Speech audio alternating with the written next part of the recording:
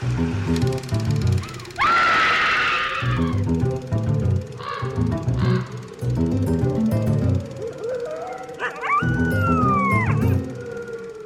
and welcome to Scream Scene, the horror movie podcast where we watch every horror movie ever made in chronological order, and then we rank them from best to worst. My name's Sarah. And I'm Ben. Are you okay? You sound a little dour. Oh, I didn't mean to. And I'm Ben. No, I'm sorry. How are you doing? I'm doing pretty good today. Yeah. Thank you for listening to us. Yes, thank you. I'm doing good. I cleaned the house. Yeah, thank you. You're welcome. What are we watching today? Let's just dive right into it. Sure. So, today's episode is kind of like the direct sequel, part 2, to our episode on Monster from the Ocean Floor, which was episode 170B. Yeah. Because today we are watching The Beast with a Million Eyes from 1955, which is also a Roger Corman picture. They say Santa sees you when you're sleeping. I feel like this beast probably does too. Totally possible. Totally possible. So, if you want to learn more about Roger Corman and how he got his start from being an engineer who was super bored with engineering to a filmmaker who thought movie sets could be run with more efficiency, check out episode 170B on his first film as a producer, Monster from the Ocean Floor. As we mentioned in that episode, Monster from the Ocean Floor was proportionately highly successful, making $185,000 on its $15,000 budget.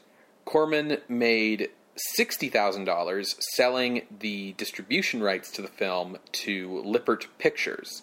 And with this money, this $60,000, he was then able to finance his next movie, a car racing crime drama called The Fast and the Furious. Which I do eventually want to do like a double feature of this Fast and the Furious and the Vin Diesel Fast and the Furious. Yeah, it would be wild because not only are the two films very different from one another, but neither of them are anything like what the Fast and Furious franchise has become. I would love to know what Roger Corman thinks of what the franchise has become. For sure, because now it's just plainclothes superhero movies, basically. I think he'd be with into cars. It. Maybe, yeah. Yeah, because he's into making money. So, to distribute The Fast and the Furious, Corman made a deal with advertiser James Nicholson and lawyer Samuel Arkoff, who had recently formed the American Releasing Corporation. Nicholson was a lifelong fan of science fiction and fantasy, and friends with professional sci-fi fan Forrest Ackerman, best known for his famous Monsters of Filmland magazine. Nicholson started working as an usher at a movie theater at age 16. By 17, he was a projectionist, and by 19, he owned the theater. Oh, whoa. That's quite the rise. Yes. By 28, he owned 4 theaters in Los Angeles and was constantly developing new ways of attracting customers to his theaters. This led to Real Art Pictures hiring Nicholson to devise advertising campaigns for their reissues of Universal's pre-1946 back catalog. Sure, that makes sense. This would occasionally involve, retitling some of these old movies for something that we think this title will play better now, and stuff like that. One of Real Art's re-releases was a Western, which Nicholson had retitled to a name that turned out to be similar to the name of a screenplay that writer Alex Gordon was working on. So Gordon sued Real Art, and he hired entertainment lawyer Samuel Arkoff to represent him. Over the course of the case, Arkoff and Nicholson became friends. And after the case was resolved, the two of them continued to hang out? Yeah, have a friendship. Arkoff had put some money into Gordon's friend Ed Wood's movie, Bride of the Monster. Mm-hmm. And the end result of that was that Arkoff kind of walked away with most of the profits of that movie, simply due to the way that Wood had found the funds to make it. For more on Ed Wood, listeners can go find our episode on Bride of the Monster, episode 175. So, with these profits, this enabled Arkoff and Nicholson to team up and form American Releasing Corporation so that they could begin distributing their own movies. The Fast and the Furious was the very first ARC release, following a deal that Corman made with Arkoff and Nicholson, which was that ARC would reimburse Corman the $60,000 cost of The Fast and the Furious and then distribute the movie so that Corman could immediately use that advance to move into making his next picture, rather than having to wait to see if Fast and the Furious was profitable before starting production on the next movie. ARC and Corman signed a 3-picture deal under this arrangement, of which The Fast and the Furious would be the first of the 3 films. So, The Fast and the Furious ended up making $250,000 for ARC, even though, as the B picture, playing second fiddle to A's from the major studios, it made less than it could have, because bottom features were rented at flat rates rather than percentages. So, if you're an A picture, if you're Gone with the Wind, Gone with the Wind, followed by Fast and the Furious. That's right. Movie theaters rent your picture to show it in their theater.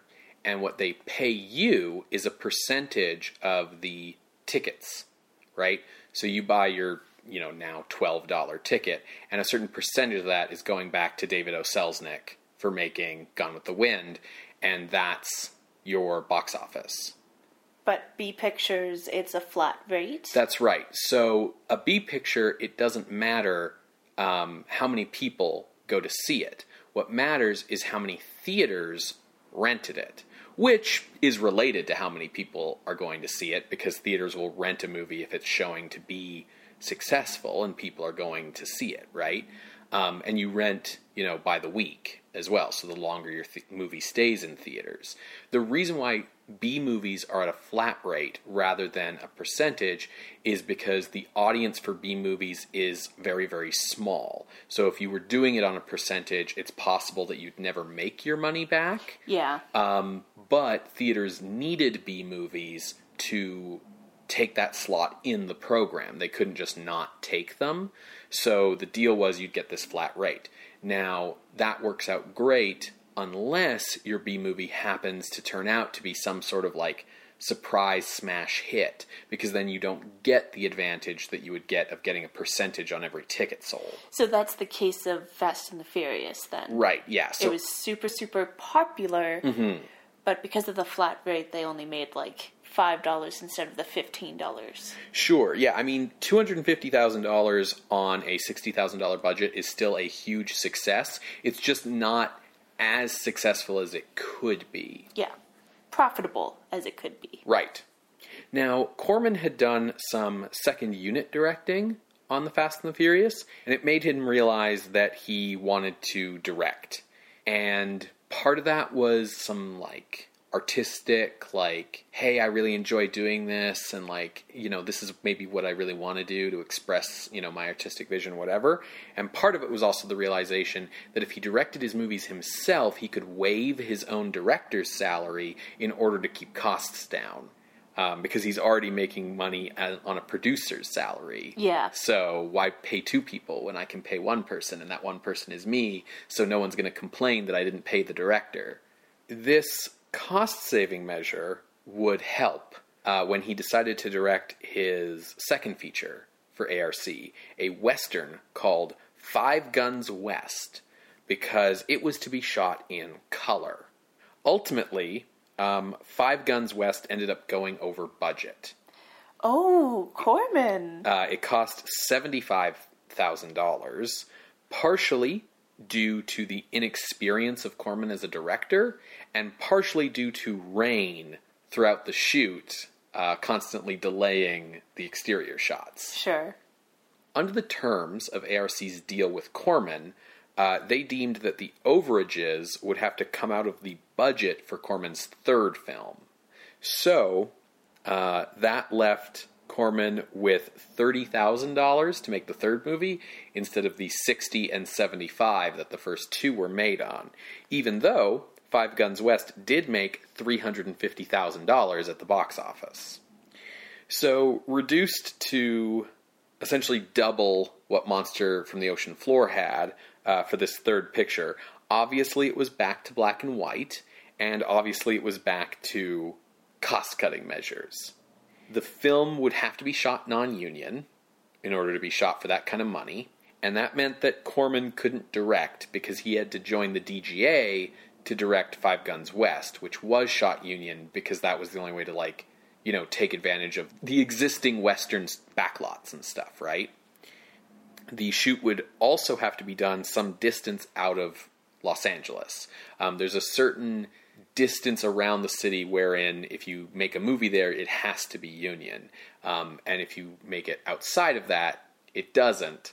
And if you've ever wondered why a lot of cheap movies from the 50s are all shot around Bronson Canyon, that's why. So, directing duties went to Lou Pace, who was Corman's uncredited assistant director on Five Guns West. Haven't we seen stuff from Lou Pace? You're probably thinking Lee Pace. Yeah. Corman's production assistant, David Kramersky, would then serve as Pace's assistant director.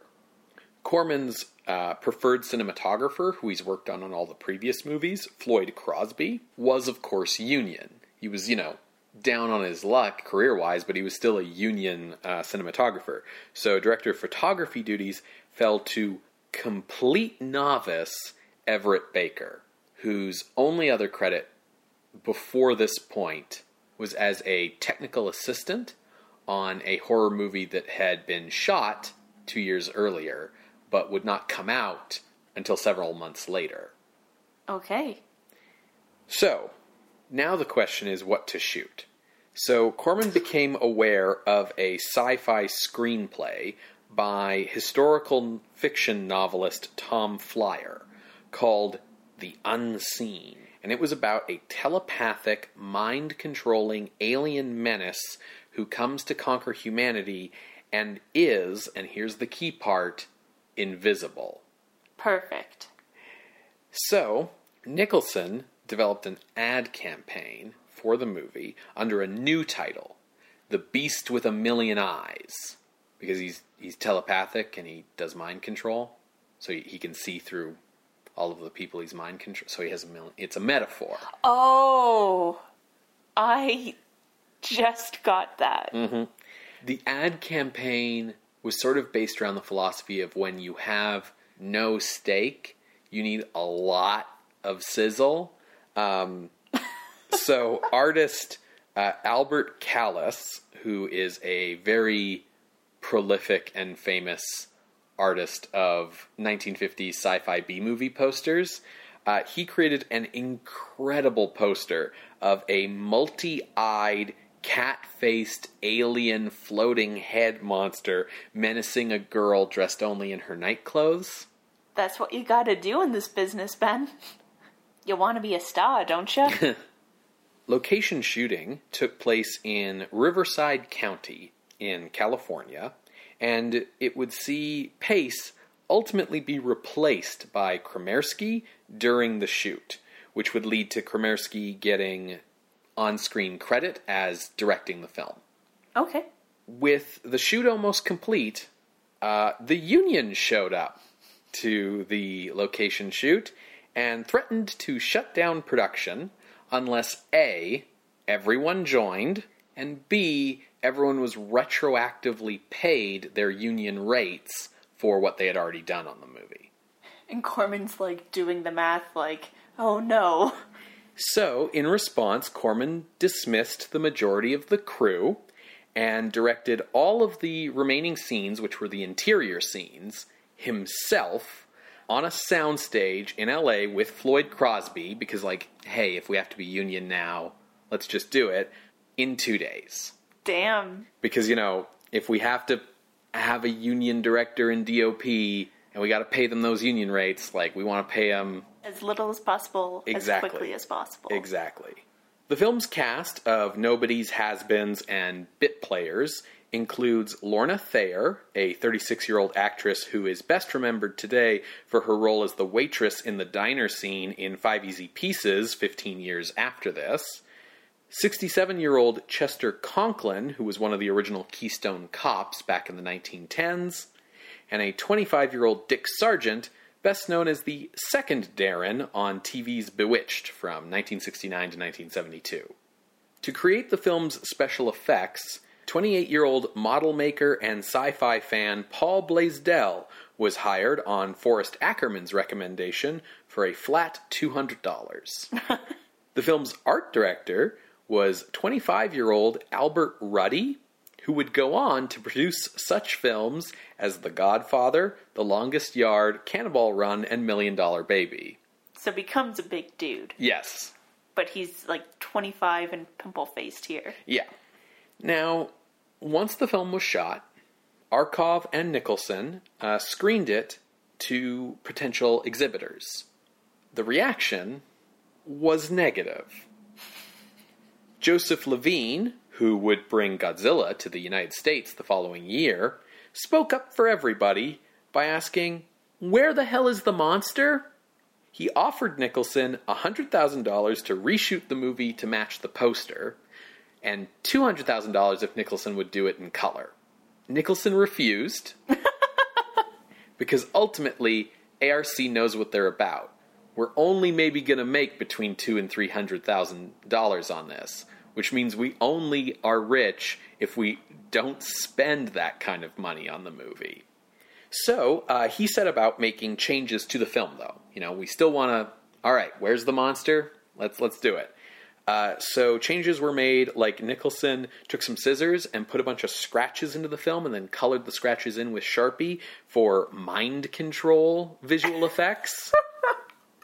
And then he had Corman spend $3,000 out of his own pocket to do reshoots to put a monster in the movie, which ultimately would be a hand puppet created by Paul Blaisdell, still under the terms of his original $200 flat rate, that would then, take on the role of the big bad monster, shot as a miniature, essentially. This would turn out to be the first of many very imaginative but very low-budget monsters that Paul Blaisdell would create for Corman over the next several years. Amazing. Released as a B picture on June 15th, 1955, Beast with a Million Eyes made $300,000 on its $33,000 budget. Corman's partnership with ARC would continue with the Western Apache Woman, and today, Beast with a Million Eyes can be found on DVD from MGM in their Midnight Movie series, paired with fellow ARC release Phantom from 10,000 Leagues, and you can stream it on the free ad-based streaming service Tubi, which, as a free but ad-based streaming service, has a whole lot of what I would call new direct-to-video style movies on one hand, and old, possibly public domain B movies from the 50s on the other hand. I thought you were going to say something in regards to the quality of the advertisements. Oh, no. They might be a little provocative. I have no idea. Okay. Well, folks, hopefully you can watch along. You're going to hear a brief musical interlude, and when we come back, we will discuss The Beast with a Million Eyes from 1955, directed by David Kramarski and others. See you on the other side, everybody.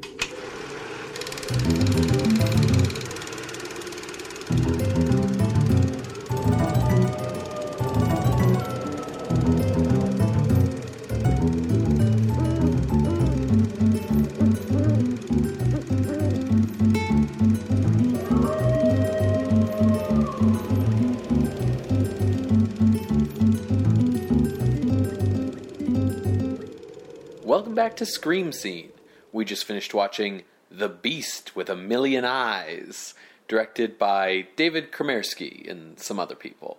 Sarah, what did you think of this movie? It's fine. It was, what, like an hour and 10 minutes? Yeah, like an hour 20 maybe? What did you think? So I actually liked this. It has a certain je ne sais quoi. I think ultimately its reach exceeds its grasp, but I like that it's at least reaching for something. Okay. Why don't we talk about the story, and then we can dive more into it. So, when I sat down to write the synopsis, it was really hard to decipher what order certain things happened in, because some things happened repeatedly, and we're going back and forth and back several times. So, here's my best shot. It's got all those hallmarks of the low-budget film, of kind of like doing the same things multiple times because, like, doing a new thing would cost money. Right, or like, we can't afford to move the story forward at this point, so we need to kind of trap the characters in a loop for a bit, and yeah, for sure. The film opens with a monologue from the Beast himself about, I don't know, feeding on anger and hate or something. It doesn't really matter. It gets explained repeatedly later on. Yeah, he's like explaining what his plan is and what he's going to be doing in the movie as if the filmmakers were worried that we wouldn't be able to follow. Right, or that, like, by the time it got explained in the body of the movie, we would have, like, given up and been like, I'm too confused by what's happening. I'm out of here. The gist is, this is a creature from another world. That world has either died or is dying out, and he has come to Earth to determine, is it cool for us to live here? And to determine, what can we eat when we're here? And thus the feeding on the anger and hate and all around savagery of, like, lesser beings, like animals. But even the, like, anger and hate that, like, the average person feels. Soon I will gather my strength and connect to these brains into the human race and feed on this anger and hate or something. Yeah, he's an immaterial being. Yeah. The film itself is set on an isolated date farm in the desert, and our main characters are Alan, the farmer, his wife, Carol, who's a real bitch, because the plot needs her to be right now, and Sandy, their daughter. There's also him, a farmhand, who has, like, a scar on his forehead, like he's been lobotomized or had some kind of head injury, and is mute. So, because they're like, well, we can't ask him his name, so we just call him, like Hodor or something. The guy gives off Major Lenny from Of Mice and Men vibes, and we follow this family and their drama for most of the movie. Now, Carol is in an unhappy marriage. Alan is like, it's time for Sandy to go off to university, and she's like, I hate her for having opportunities that I never had. And Sandy overhears this and is like, my mom's a bitch and hates me, and Alan's just trying to hold it all together while his farm goes deeper into debt. Yeah, they've been losing money the last 3 years. It's wild. Overhearing how much her mom hates her, Sandy storms off with her dog Duke and goes swimming at the local watering hole with him, the farmhand, following and watching from a tree, because he's a creep. Meanwhile, Alan is, like, going to the North Grove to do farm stuff. All of which is to say that he's not around when a very strange occurrence happens at the house. Everyone keeps describing it as, like, some weird, maybe jet plane flying, like, really low above the house. There's, like, a humming sound, vibrations. Every glass in the house breaks, including some windows. Sandy even hears it out at the watering hole. But they don't see a plane, but that's the only way that they're really able to describe it. So Sandy is like, okay, well, I think I should head back home then. And Duke, the dog, is kind of freaked out and he runs off into the desert. Sandy makes it back home and sees that Carol is like completely rattled and is continuing to be a bitch. And, you know, at least now she has a reason because all of her fine china has been broken. Alan gets home and he's like, whoa, what's happened here? Now Carol has called the sheriff to be like, the fuck? And so they send Larry, who is like a deputy or some shit, and also sweet on Sandy. They are sweet on each other. And he comes out, blah, blah, blah. He heads back to town with Sandy. Alan heads to town. While Alan is driving into town, he is stopped when he sees like a blackbird on the road that's dead. And as he checks it out, he is further attacked by many other birds who just seem to have it out for him. Carol is left alone in the house. When Duke, the dog, returns. Now, we have seen him wandering the desert, and he comes across a strange-looking machine that is apparently a coffee maker from Ben's behind-the-scenes notes off in the desert, giving off like this hum and some weird flashy lights. Duke has returned, and he is on a mission to attack Carol. She ends up trying to like shoot him, failing, and ends up taking an axe to him. It's like the ending of Old Yeller. It's not. But like the implication is the ending of Old Yeller. Now, him, the farmhand, is around and he runs off scared from Duke. So he's of no help. Alan and Sandy come home and Carol's like, hey Sandy, killed your dog. And Sandy's like, fuck you, Mom, and runs off and finds herself wandering into the desert towards this machine that we've seen. And she seems to like be in a daze and kind of snaps out of it when she runs into him, the farmhand, who is also becoming this way. I keep saying him, the farmhand, just to make it clear who I'm talking about. Sure. Because like they both run into each other, they're like, oh wait, why are we out here? Let's go back to the house. Next day, Carol seems to have gotten out of her grumpy state of mind. She's happy and loving. She goes to feed the chickens and gets attacked. Now, the chickens aren't the only animals in this area that are acting odd. A local guy who we met earlier, but it wasn't worth it to mention, he has a cow who's apparently like super calm, super chill, and he milks this cow. Not today. This cow goes wild and gores him, tramples him. It's dope, but we don't get to see it. Not really. Anyways, Alan drives into town, dropping off him, the farmhand, to a grove to go do tree stuff. And he starts to do tree stuff and then wanders back out to the desert. Sandy and Carol are alone in the house and they see the local guy's cow and they're like, oh, the cow is wandering around. Well, let's go catch him, bring her back in. Cow attacks. Just before she's about to trample Carol, Alan, who has somehow come back, shoots it dead. So he decides to call for the police. He doesn't connect through, though, because birds fly into their phone and electrical line, killing themselves, but also severing the phone lines in this manner. It's wild. They decide to try to drive into town to get the police, but the birds decide to attack the car and keep them in the house. Larry, back at the sheriff's office, starts to head into Alan's farm, partly because he's traced the call and also because, hey, it's Sandy's birthday and I was invited over to have dinner with them.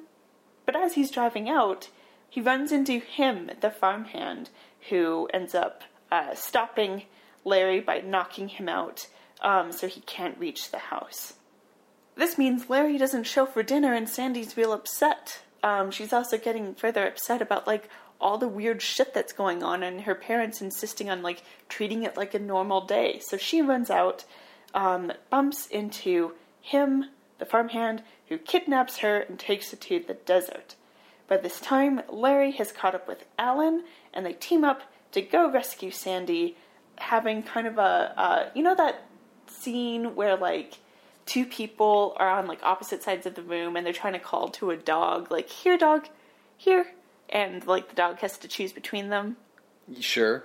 So that's kind of what happens with him. He's taking Sandy towards the crashed rocket ship. Meanwhile, on the other side is Alan saying, Carl, no, come, bring Sandy back. She's my daughter. Come on, bring her back. And this test of his mental fortitude causes him, the farmhand, also apparently now known as Carl, to die. It does mean that Larry and Alan are able to rescue Sandy. They head out of the desert, run into Carol. Then we get a little bit of a backstory on Carl. Apparently, throughout the film, there's been references to how Alan was in the war, and he doesn't talk about his time in the war. And with him, the farmhand, acting up, he had been sending a letter to Veteran Affairs. Turns out him is actually Carl, who was in Alan's unit.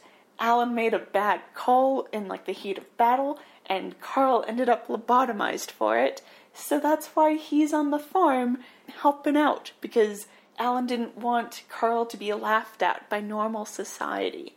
And I'm like, my guy, then at least call him Carl, not just him. Yeah, there wasn't... Tell your family... what his deal was. Or at least his name. Yeah, there was no reason to, be like, oh yeah, this is just a random mute, guy who I picked up. Who, is just going to live in this shack outside our house and masturbate all day. Yeah. You can tell, I get that, he's ashamed or whatever because it was his fault and, he doesn't want to talk about his wartime experiences, but you don't have to be he's like this because of me. You can just be like, hey, this is my bud who was in my unit in the war and, he got injured and his brain's all fucked up so he can't get regular work, so he's just going to work for me now so I can take care of him. Yeah, you don't have to add the part about, and it's all my fault if you don't want to. Yeah. And Ben's note about him masturbating is real. The movie literally has, babes pinned up around Carl's room, and he, we have a shot where he goes, locks the door, and goes back to his bed and, curls up and, with a magazine. With a magazine, his back is to the camera. He's masturbating. Yeah, and it's part of this whole thing early in the movie, right? Where he's, watching Sandy all pervy, and Carol doesn't like him because she watches him and stuff. And it's all meant to make us, think that he's going to be, a big problem. Yeah, he's a red herring. Yeah, exactly. Meanwhile, so... Alan, Carol, and Sandy's knocked out, are, on the edge of the desert, and we get this, voiceover from the Beast himself speaking telepathically to our characters, saying, give me the girl, I must know why you guys seem to be so strong for my power.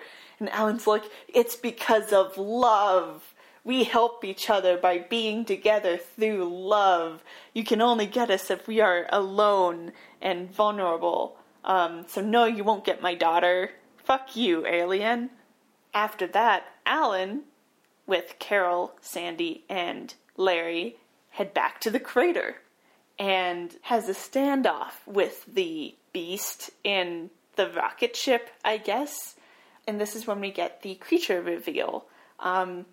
Now, I understand with the context setting Ben gave of, it's going to be something that was just whipped together. It's going to be a hand puppet thing. I did not expect it to actually be canonically the size of a hand puppet. He comes out of this little door in his little spaceship and menaces the camera and then dies. For no reason. And then the ship flies off because it's in the script for it to go up. And Carol stands there asking Alan, well, what was that? How did it die? Why did it leave? Alan saying the dumbest excuses of it was the last of its kind, so it died because of that. The rocket ship left because it was programmed to. We have to explain every little fucking thing here. And Alan goes, but I don't know if the Beast itself, which was said to be an ethereal being, was actually on that rocket ship, because the thing it was inhabiting died. So who knows where it could be? And Carol goes, Alan, look! A rat! And they're like, oh shit, it's in the rat. And before they go to shoot it, Carol goes, "Alan, look!" And they look up, and it's an eagle. And the eagle flies down and gets the rat and flies off to go eat it. And Carol's like, "I don't know when we've ever seen an eagle in these parts before." And Alan's like, "Yeah, must have been God." That's the implication. I forget what they actually fucking say. They imply that, yeah, God killed the being, and then God sent the eagle to kill the rat. The end. What the fuck? You and I had very different takeaways from this movie. Like, it's fine, and I did, like, enjoy the, like, for lack of a better word, Kuleshov editing to follow the film, but, like, I don't know, this was, like, it was fine, Ben. So... Tell me what you liked about it.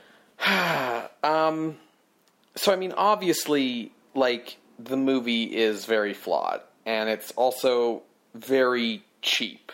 You can tell, right? Every step of the way. Yeah. There's things where it's like, you know, people's clothing isn't quite the same from indoors to outdoors because it was shot at super different times and whatnot. And when Sarah mentions the Kuleshov effect here, what she's talking about is the fact that because it has to deal with, like, animals being mind-controlled into attacking people, but, like, this movie does not have the money for, like, trained animals and, like, action scenes and, like, stunt doubles and, like, insurance on actors. So anytime any kind of action happens, whether it's an animal attacking a person or even, like, a person attacking a person, we almost never see the attacker and victim in the same shot at the same time. It'll be, like, a shot of a dog snarling, and then a shot of a woman screaming. We'll hear the sound of, like, a gunshot, and then, like, a shot of the dog on the ground or something. But you'll never actually see the events happening. You'll see shots that are meant to assemble the implication of the event happening by being put together.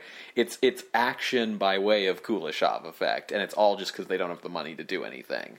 Which I thought was, like, neat. Like, they're doing it because of the necessity of, you know, no money. But I thought it was neat how they were managing to get across what action they wanted to get across. Sure.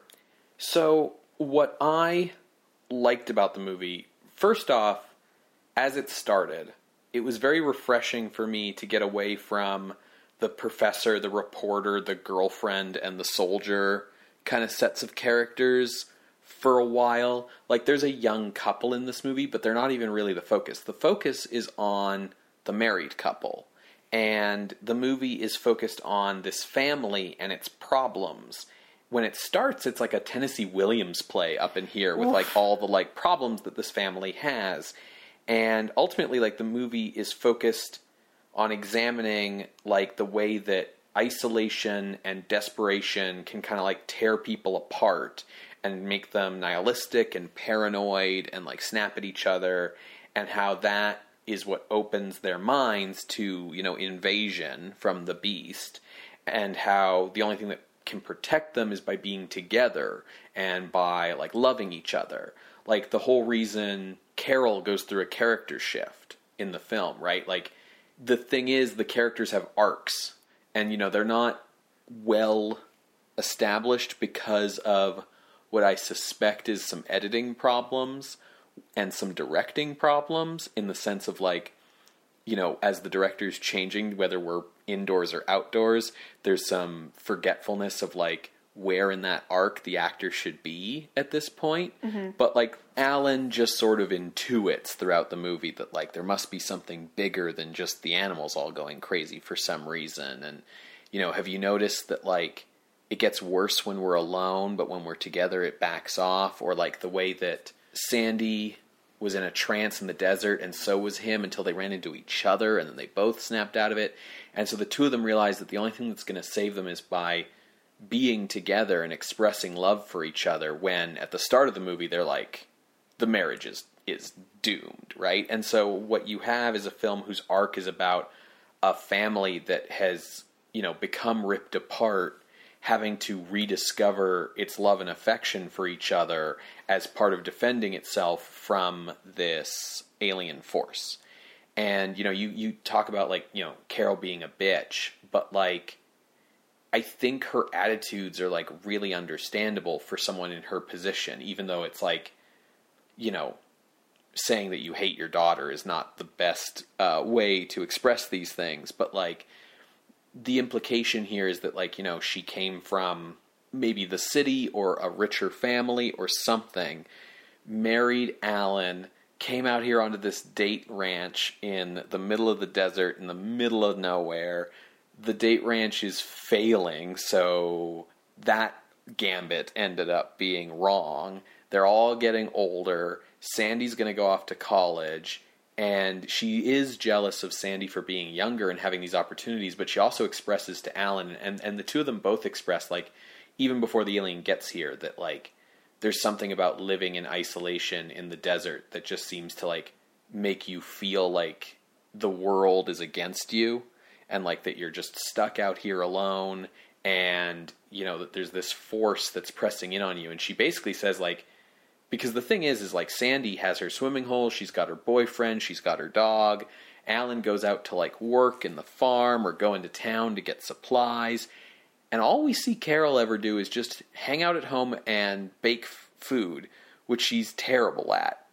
She consistently burns everything. And, like, she freaks out over she breaks down when she burns something, or she freaks out over her plates breaking after they're buzzed by the UFO or whatever. But it reminds me of the way that, like, Betty Draper had, like, breakdowns in early seasons of Mad Men, and the way that you hear about, like, when you couldn't go anywhere as a housewife, and you couldn't, she's also on this farm in the middle of nowhere, so she doesn't even have, like, the sewing circle or whatever to gossip with. So she's got nothing. So when your whole life is, did you successfully make dinner today or not, it makes sense. And if Sandy goes off to college, then she's just alone every day when Alan goes out to work on the farm. And yeah, that's a horrifying prospect. And so I can understand why she's just so at the end of her rope at the start of this movie and totally on edge about everything that's happening around her. And the arc of the movie is her having to rediscover her love for her husband and rediscover her love for her daughter, and her daughter having to reconcile with her, and all of this because this crisis forces them together and forces them to recognize the value that, like, love and togetherness has.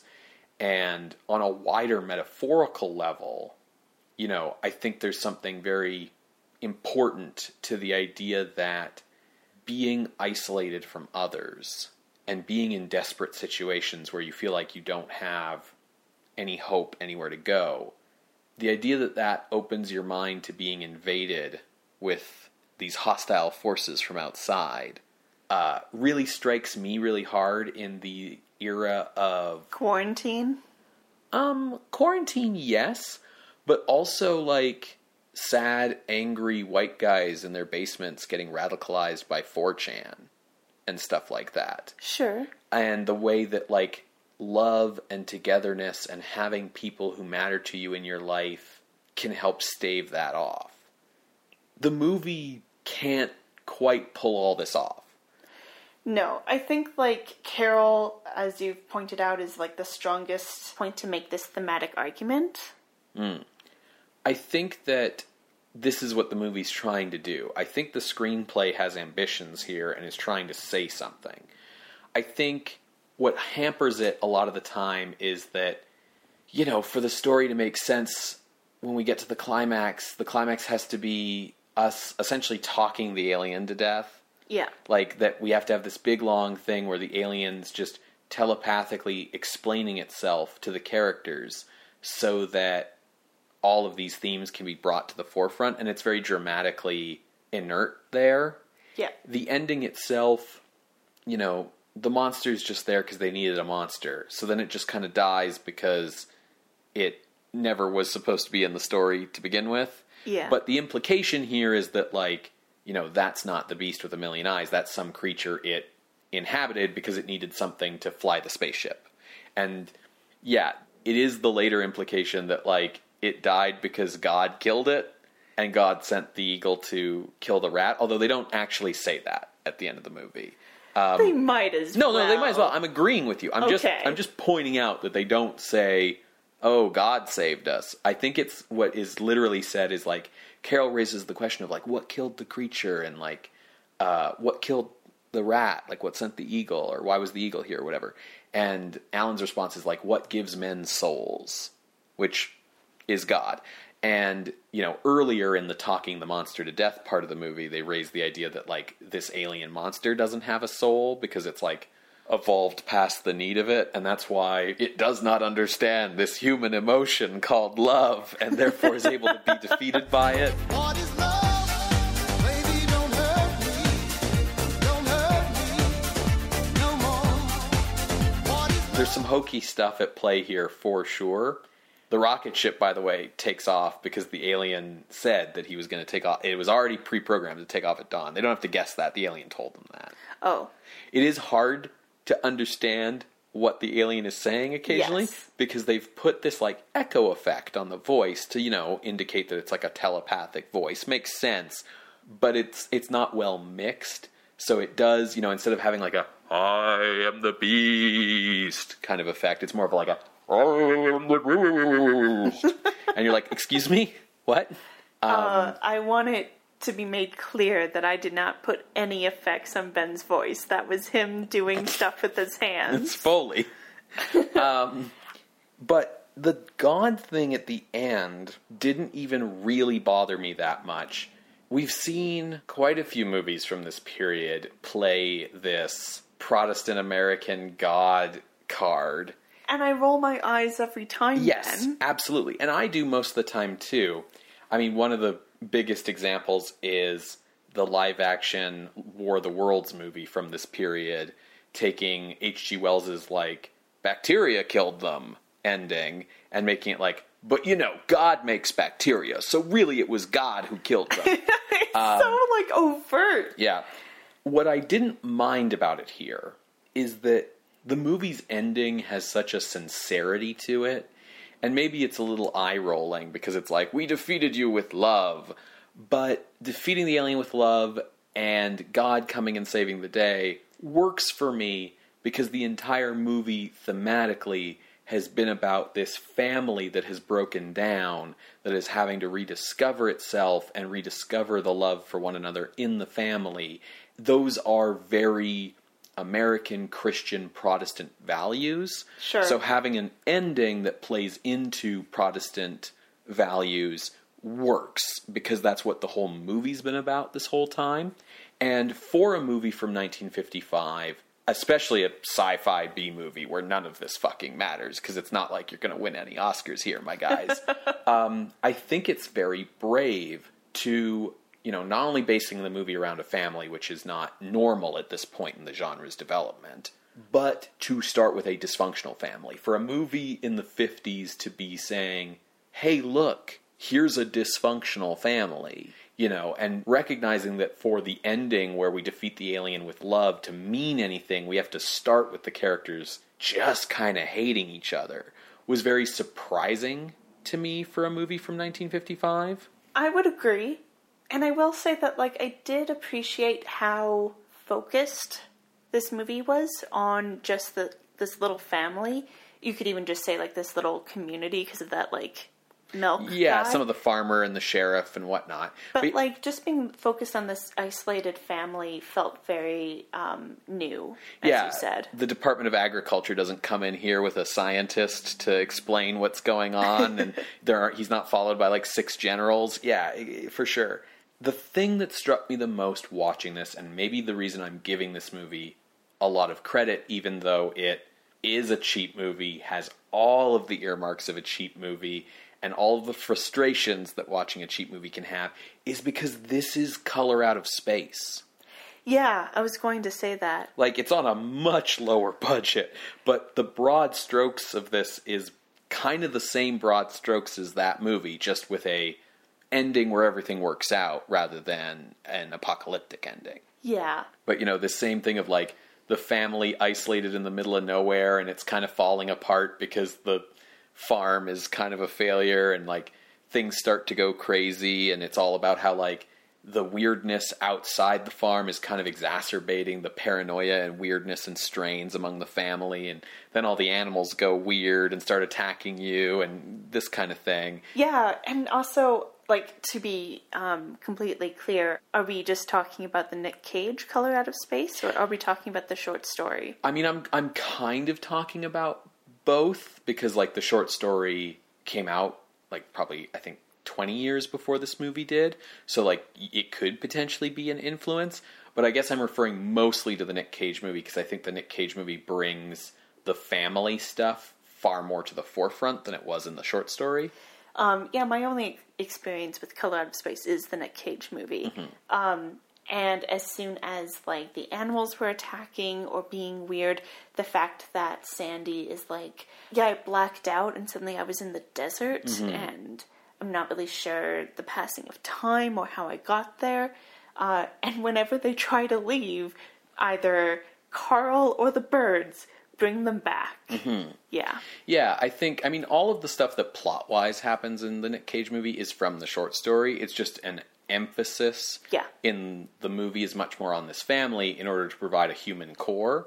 And that was the other thing about emphasizing this family and its dysfunction and making that part of the story of the film, is it gave a human core to the movie. And it doesn't always work, but that felt much more modern to me, you know, if you compare to modern horror movies like Color Out of Space or Hereditary versus our traditional 1950s character of, like, I'm Dr. Buck Hansen, hero scientist, and this is my girlfriend, Mary Jo, and her father, Professor von Schmeitzel.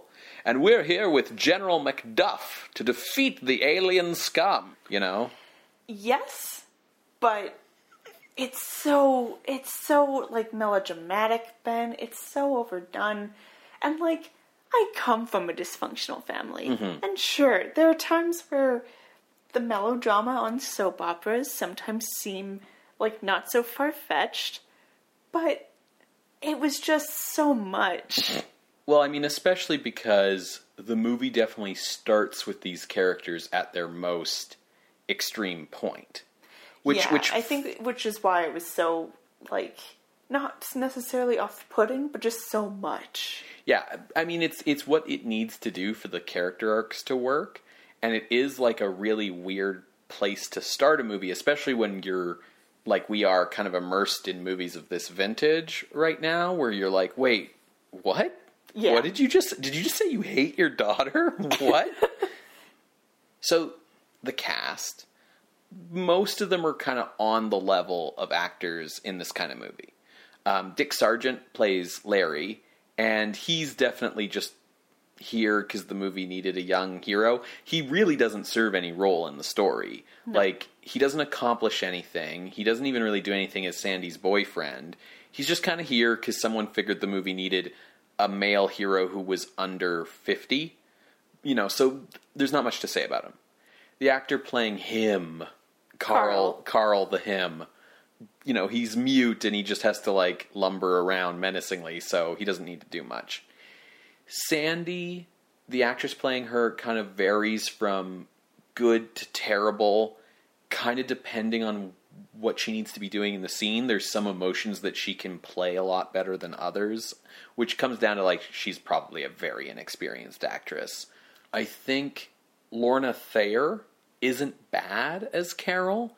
I think the stuff that is a bit off in her performance comes from some problems with the script or maybe the directing not quite being consistent enough in where her character's at in that arc. But Paul Birch is pretty solid as Alan. He kind of has to be, because he's, like, the main rock of the family. Absolutely. He's the rock that holds the family together, and I think he's the rock holding the movie together. He's grounding everything. I think this movie has a really interesting, like, symbiotic relationship between the script and the actors, in that the script has a little bit more to chew on than the average sci-fi B-movie, which is giving the actors a little bit more to hold on to as actors so that they can actually deliver some kind of performance. And by delivering some kind of performance, it's also helping sell some of the wilder things that the script needs them to say, like the way that Alan just kind of intuits what's going on around him. It works because he's like a middle-aged, like, farmer with like a really... With an army background. He looks and sounds exactly like Pa Kent in Superman the movie. Yeah. And so with that kind of voice and bearing, it just kind of, you go like, yeah, of course, Alan. Like, whatever you say makes sense. Even when he has to deliver lines like, but Carol, birds don't think. I lost it at this line, because he says it so seriously. Like, So sincerely. He's like, does all the lines sincerely. Carol, birds don't think. Which is meant to be like, so how could the birds plan these coordinated attacks against us? Dun, dun, dun. But, like... Birds think, my guy. Yeah, like, I get what you're trying to say, movie. But that's not the same as... Like, birds don't strategize, is what you're trying to say. Which is not the same thing as birds don't think. So, ultimately, you can really see the seams in this movie. I will say it's doing Killer Birds like 10 years before Hitchcock does. Yes. But I don't think that's necessarily like a... I don't think Hitchcock was inspired by this. No, absolutely not. It's just these fake birds being tossed off screen, and they only have like 2, so they have to toss, and then you just imagine a PA or Roger Corman himself running up to grab the next one. So, I don't think this inspired Hitchcock, but... To be honest, I don't think it's too far out of field to think that the writing of this movie might have been inspired by Lovecraft in some way, given that Lovecraft had been dead 20 years by this point. And I, in turn, don't think it's too far out of field to wonder if the Color Out of Space movie didn't take some things from this movie. You know, not in a sense of like we're looking up to this movie on a pedestal, but just because Roger Corman is a very famous, influential figure in Hollywood and in genre pictures, which is why people remember his movies and why people go back to them, and, you know, why we're here talking about this movie now, enough that it's, you know, not unreasonable to think that a horror movie director, like the director of Color Out of Space, could have seen this movie, would know about this movie, right? Yeah. And I think you can absolutely see where this movie's cheap and where the seams are and what doesn't work about it, but it is held together by actually having something to say in its story that's a little bit more than just, what hath man wrought, you know? Yeah. And I do think, like, the tone setting is pretty well done. The farm where they're at is pretty, like, creepy with the way that the trees create these like shades from the sun, the emphasis on the isolation. The music, you know, is here and there. It doesn't really support anything, but I think between like the voiceovers, the way that the script is, and the way things are shot, definitely emphasize the tone. At no point, except for this one thing that I'll explain in a second, it does take the time to really be like, something's off here. There's weird things afoot. yeah, and it takes the time to make us understand that these characters are in a very vulnerable place before all this stuff even starts to go down. Yes. And now this exception is our milk dude who gets trampled by the cow. Apparently was like this cop character. He was one of the original Keystone Cops in the 1910s, which are like, if you imagine a stereotype like, oh, it's going too fast, slapstick, silent movie in your head where a bunch of bumbling, stupid cops like chase after somebody, that's the Keystone Cops. He's one of those guys. Okay, yeah, he has, like, right before he gets trampled, start of the scene, he's doing the bumbling thing with, like, goofy music, but then he gets trampled, you know, so it's all right.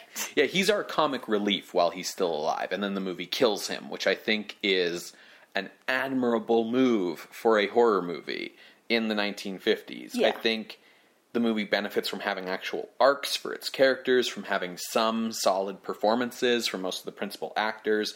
And you talked about the music. All the music in this movie is stock.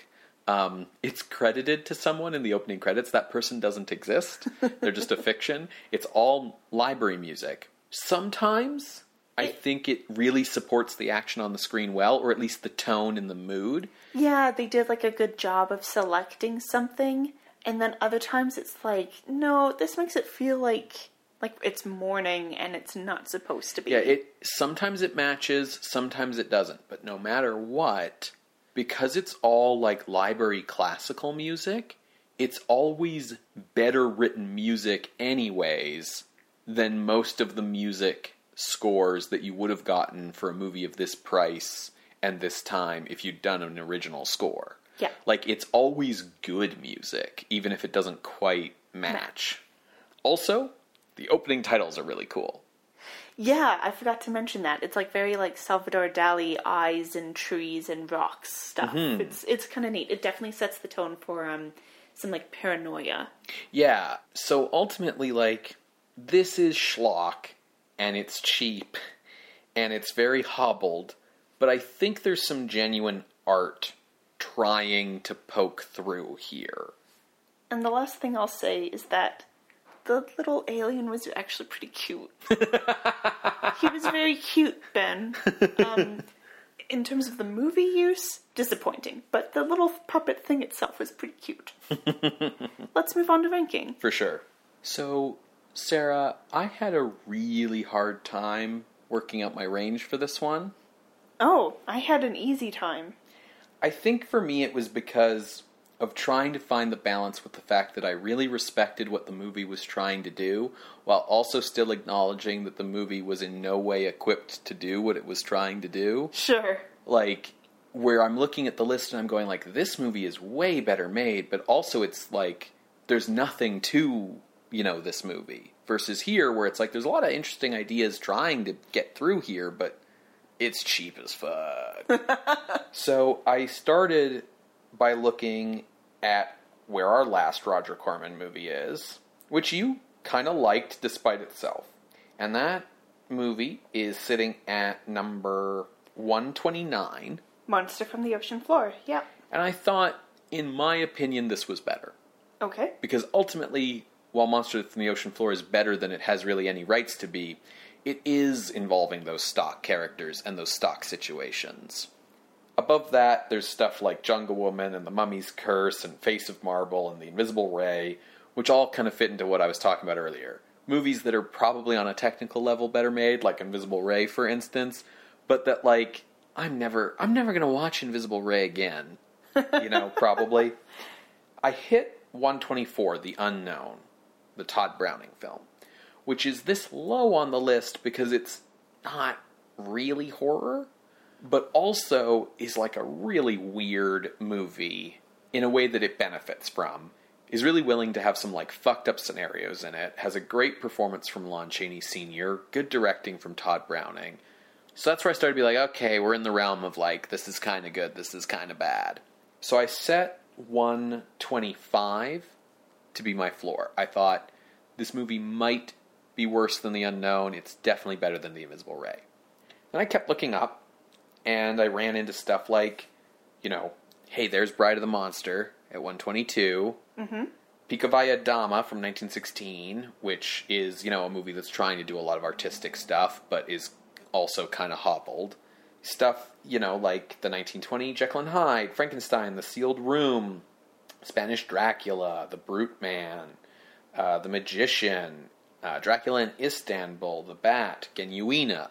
All these movies that, like, have some artistry to them, but also kind of don't quite work. I kept making my way up. Oh, boy.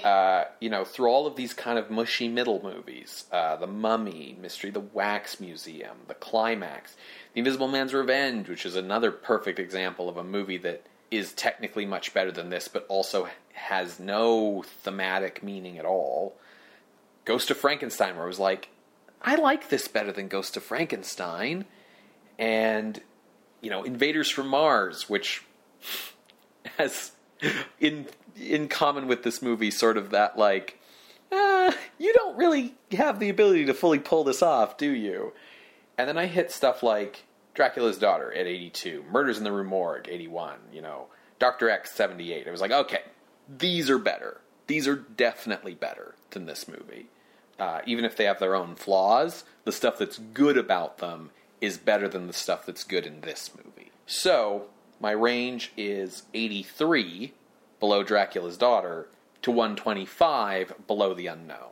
So as I said, I had a hard time. Yeah, clearly. Oh my. So when I was looking, I also started looking at 129 Monster from the Ocean Floor, and I felt that movie was shot much better than The Beast with a Million Eyes. Yeah. It has like underwater stuff. The acting is much better. I think the thing we acknowledged about that movie is that it recognized what its limitations were. Yeah. Which this movie, even though it was like, hey, the monster's invisible, still is trying to do a bit more than it can chew off.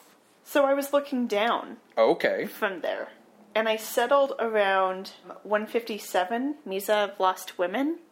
Oh, God, that's a terrible movie. Yeah, and I felt that this would go above that, but probably not higher than, you know, you have things like 3 Cases of Murder at 149, The Crime of Dr. Crispy at 152, The Mad Ghoul, 153. So it felt like this range of, I don't know, let's say below Scared to Death, 155 to 157, Misa of Lost Women.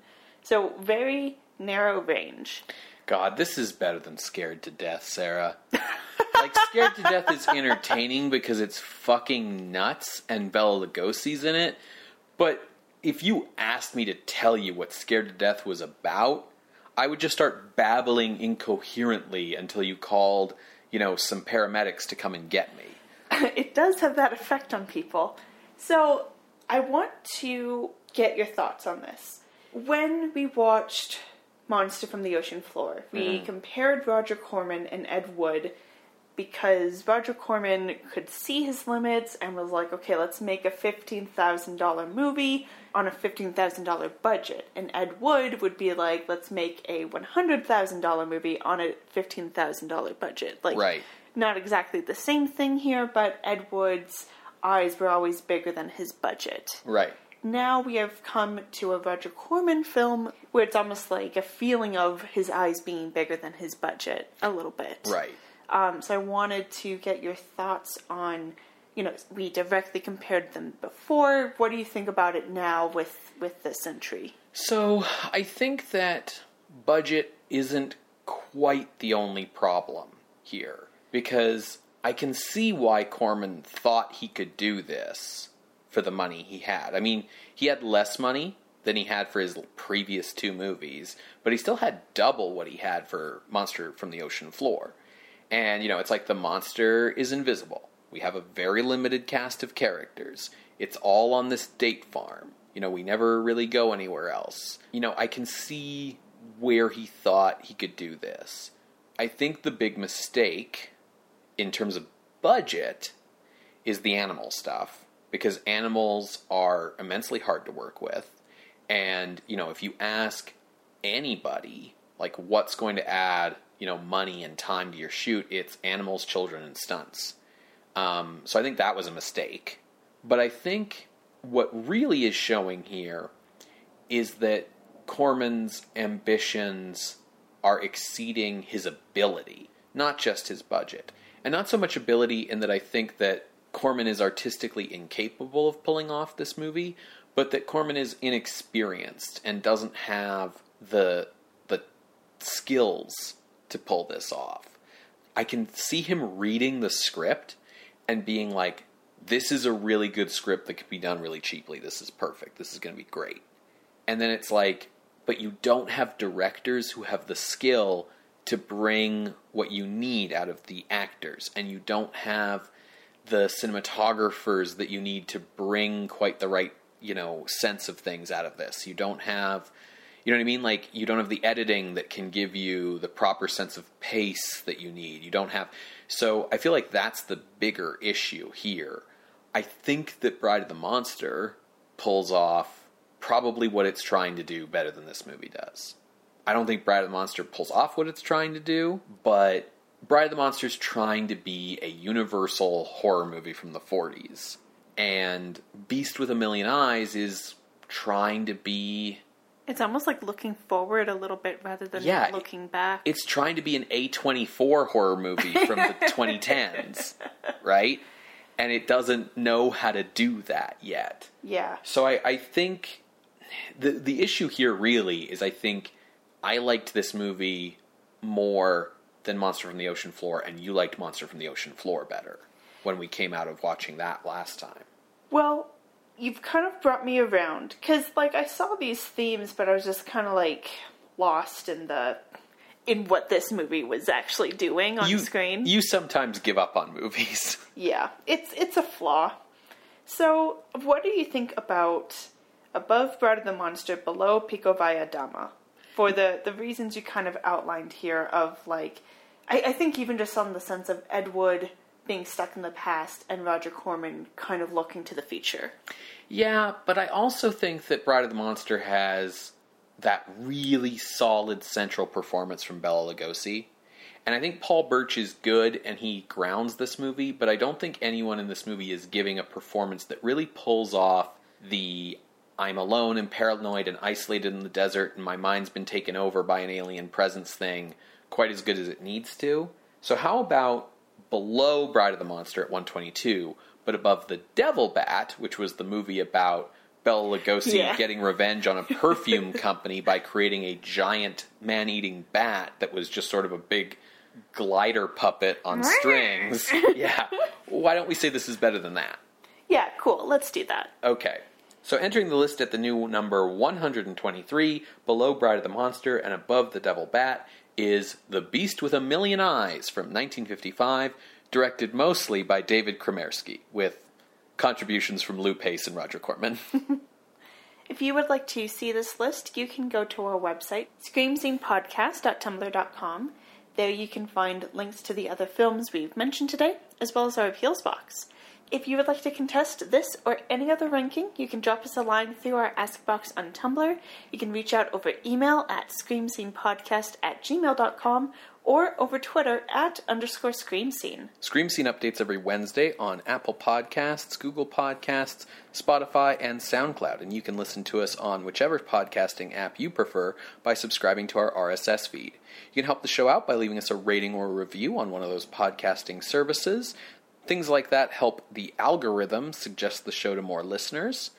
Or you can simply get us more listeners by telling them about the show, whether that's on social media or by shouting at them from 6 feet away. If you have the means, although we recognize that it's been a tough year for everybody and also it's Christmas time, so we get it if you can't. But if you have the means, you can head on over to patreon.com/ScreamScenePodcast to directly financially support the show by becoming one of our patrons. You can sign up for as little as $1 a month, but patrons at the $5 and $10 levels get regular bonus content.